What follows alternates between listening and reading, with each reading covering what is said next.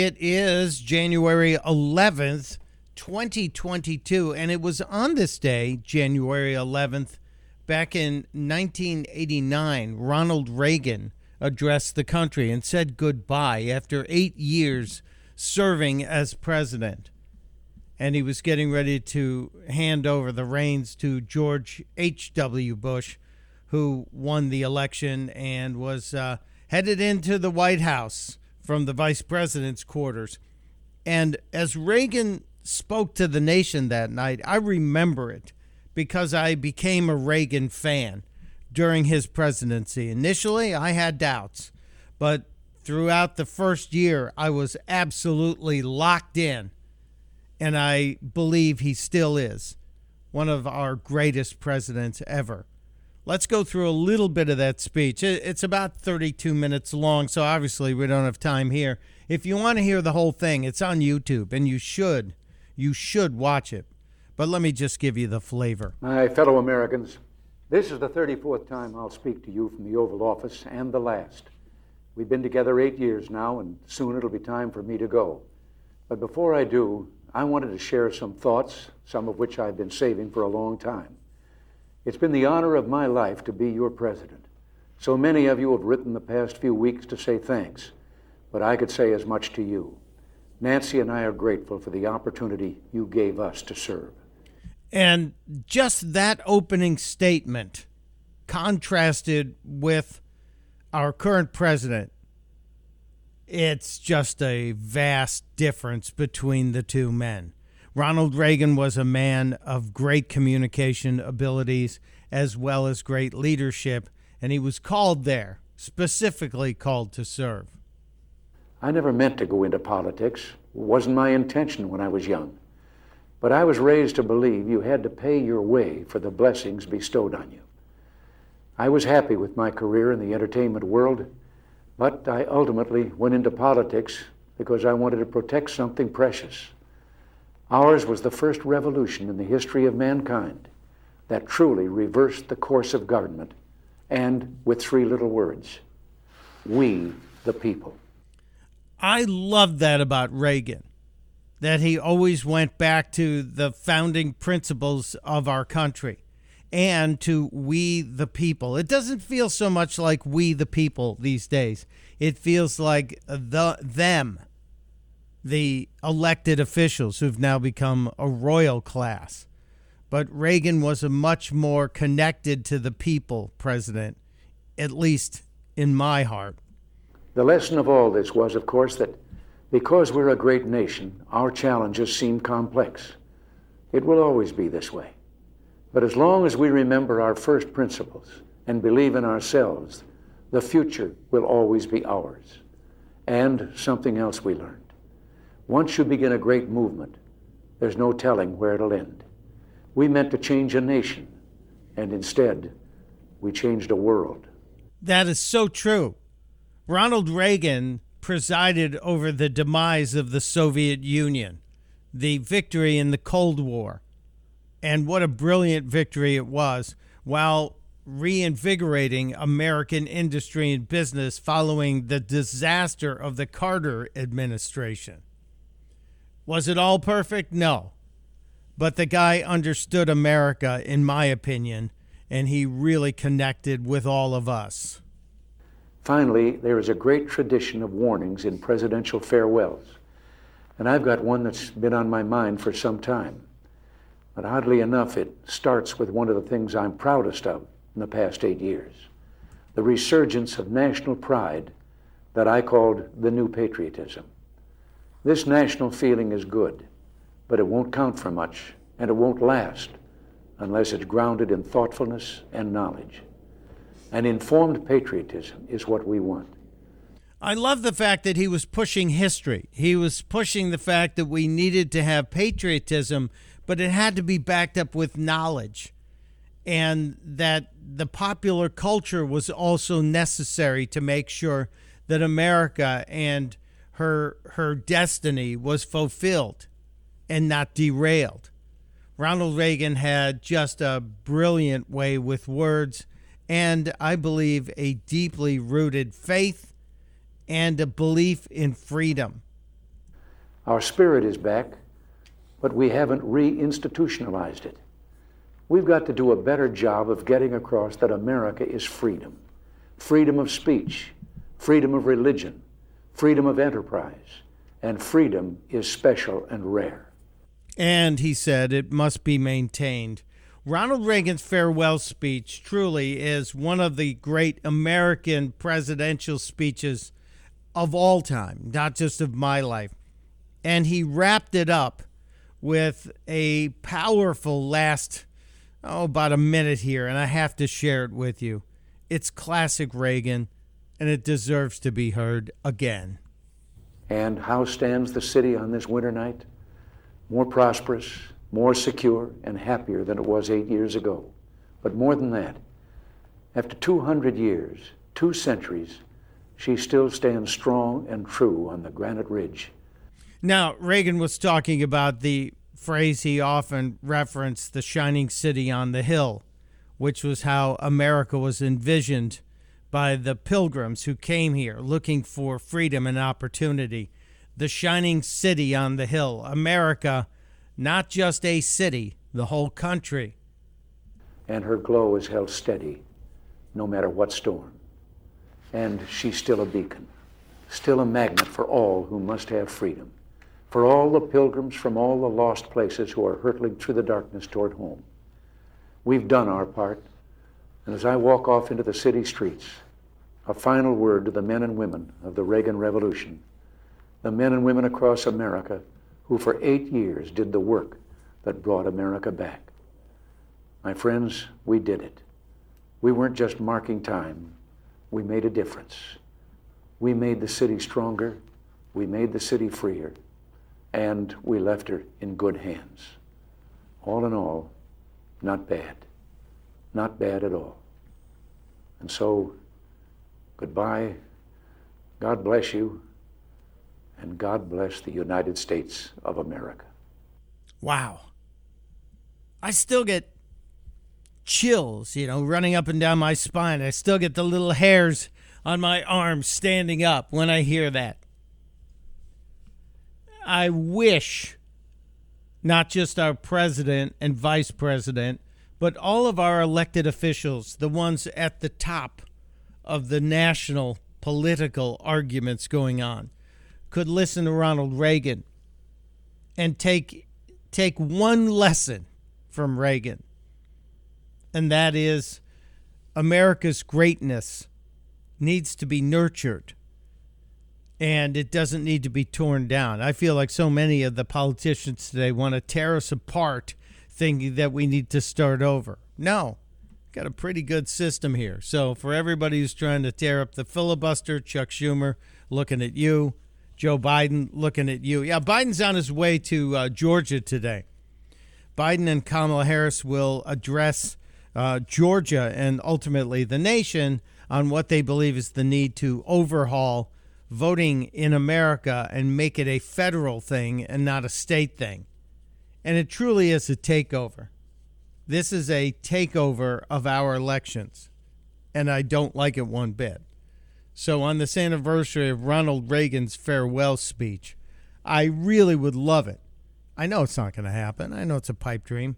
If Joe Biden, Kamala Harris, Chuck Schumer, Nancy Pelosi, and you know what? A few of the guys and the men and women over in the GOP would listen to that farewell address. Take 32 minutes out of your day today and listen to it. It's on YouTube, Ronald Reagan's farewell address on this date back in 1989. Be a nice playbook for the country instead of 1984, which is what the last couple of years have felt like. My voice is a little iffy today because I stayed up late watching football, college football, the best football. And unfortunately, my team that I wanted to win the national championship did not win. Sorry, Alabama. It was the Bulldogs' turn. And if you're a Georgia fan, good for you. Congrats. God bless. It's been 41 years. So I guess they were due.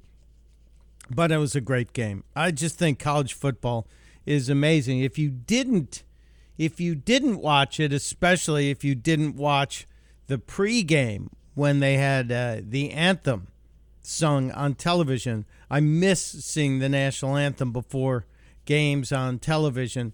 There was no kneeling, there was no shenanigans, nothing. Just a great national anthem. As a matter of fact, it was chilling. Even my wife, who doesn't watch much sports unless we're watching tennis, said, wow, that was breathtaking. Yes, it was. That anthem always gets me. So much to cover today. So many things to get to. Some of it really serious, some of it kind of silly, and some of it kind of amazing. For example, the story of the American surgeons who transplanted the heart of a pig into a human. And the guy is alive, still alive, after like 3 days. Now, it was supposedly altered, this heart, but it was the last-ditch effort, they said. We will talk to Dr. Roizen about it tomorrow, I hope. He's back from his golf trip. That is absolutely stunning. And I've always avoided Whole Foods. Not really my first choice in grocery stores, and now that Amazon owns them, really wasn't even moving up the list because of that. It just seemed a little too snooty for me. The one in New York City was, anyway. But now I may have to give Whole Foods a second look. Why?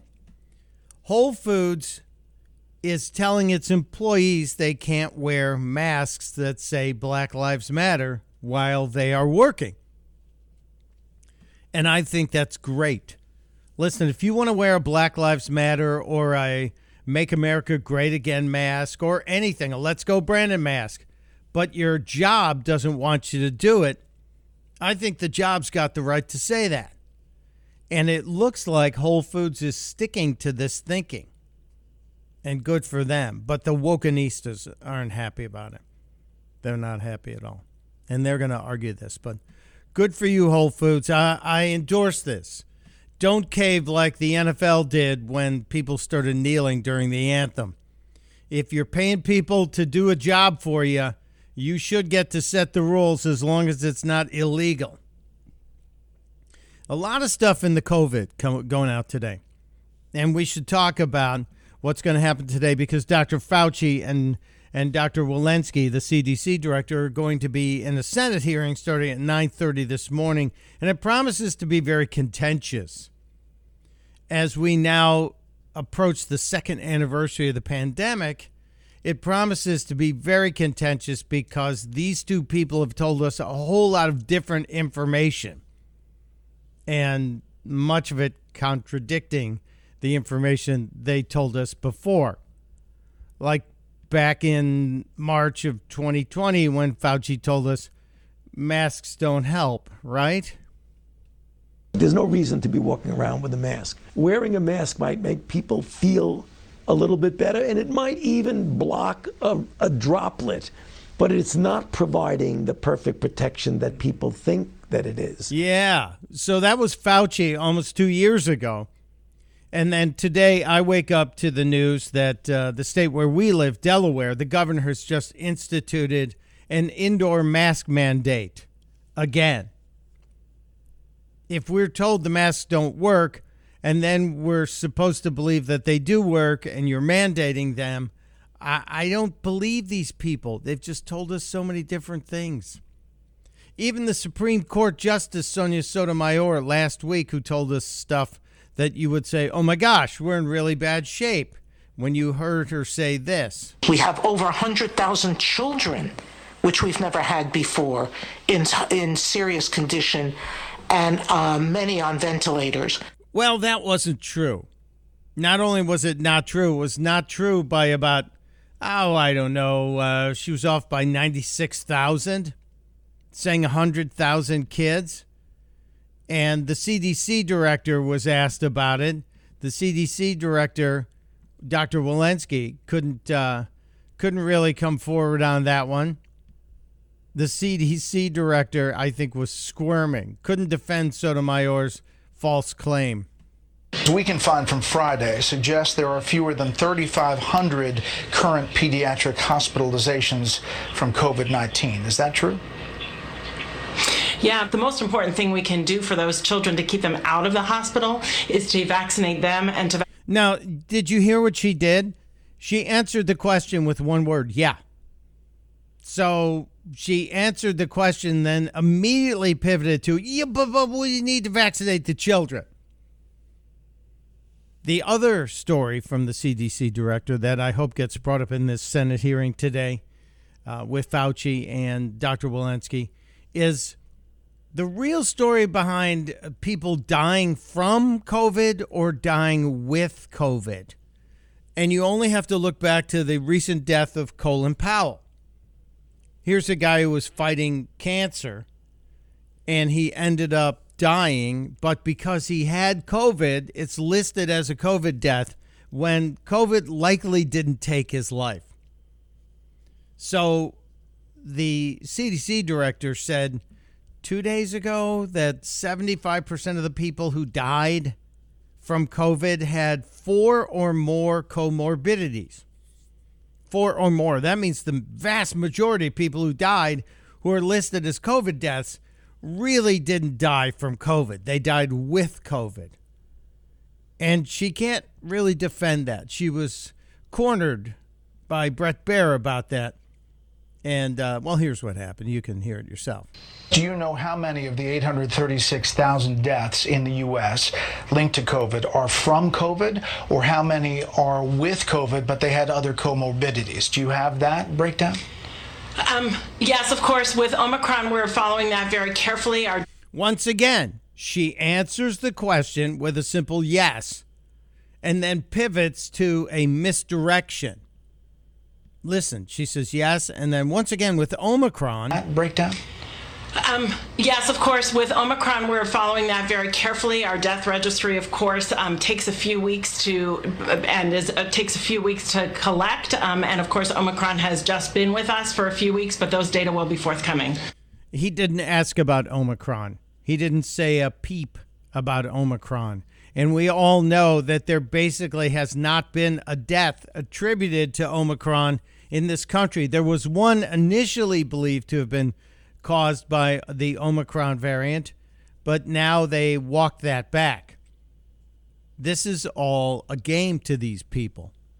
And I really, really wish that they would tell us the truth. We're old enough to understand and grasp the truth. We can handle it. We'll see. We'll see on that one. By the way, there are home shopping channels now that are selling at-home COVID test kits. The government can't get the tests out there, but the home shopping people are selling them. I wonder how accurate they are, but it just points out how ineffective this administration is when it comes to testing. And it was one of those things that Joe Biden was hypercritical about Donald Trump in the early days. The administration's failure on testing is colossal, and it's a failure of planning, leadership, and execution. We will deal honestly with the American people, and we'll never, ever, ever quit. That's how we'll shut down this virus. Hypercritical. Yeah, he questioned Donald Trump's ability to fight the pandemic while promising he was going to defeat it.